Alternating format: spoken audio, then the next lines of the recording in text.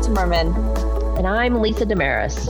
And this is Appraiser Talk, the show where I ask Lisa, the Vice President of Appraisal Issues at the Appraisal Foundation, your appraisal questions. We answer questions from every corner of the appraisal profession, from consumers to appraisers and real estate to business valuation. Welcome to today's episode. We've got another special guest with us today. Greg Harding is a member of the Appraiser Qualifications Board, and we are thrilled to have him with us today. Hi, Greg. Thank you for joining us. Well, hello, Amy and Lisa, and thank you very much for inviting me. And this will certainly be an opportunity. Thank you. Let's get to today's question. Here it is. How do I go from licensed residential to certified residential? For our listeners who aren't aware, licensed residential and certified residential are two different levels of a real property appraiser credential. Oftentimes, someone who is a licensed residential appraiser may want to upgrade their credential to become a certified residential appraiser.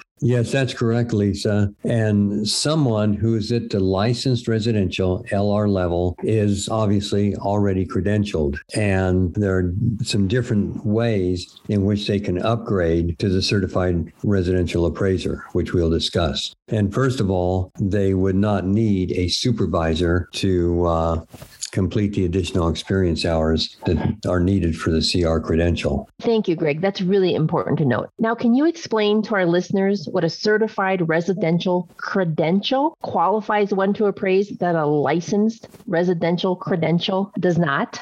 Yes. And let's start out first with the licensed residential. Licensed residential credential allows the appraiser to appraise non-complex 1 to 4 residential unit properties with transaction values less than $1 million, and then complex residential properties with transaction values less than $400,000. Then a certified residential appraiser can appraise 1 to 4 residential unit properties without regard to value or complexity. Really, the only limit on their appraisal practice at those properties would be then that they must ensure that they possess competency for the property they're involved in. Okay, great. Let me ask you another question. What is the licensed residential appraiser allowed to appraise as they are working on their way to gain their certified residential credential? Yeah, good question. A licensed residential appraiser, because they're already at the LR level, can appraise anything